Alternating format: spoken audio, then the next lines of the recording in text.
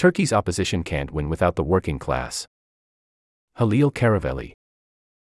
Kemal Kılıçdaroğlu's abandonment of the left and his embrace of allies' neoliberal economics could cost him the election.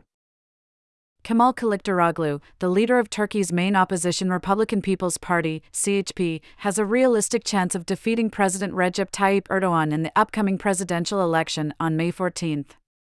Erdogan's slow response to the devastating earthquake in February has undermined popular support for him. Halil Karavelli is a senior fellow with the Central Asia Caucasus Institute and Silk Road Studies Program Joint Center. He is the author of Why Turkey is Authoritarian, From Ataturk to Erdogan.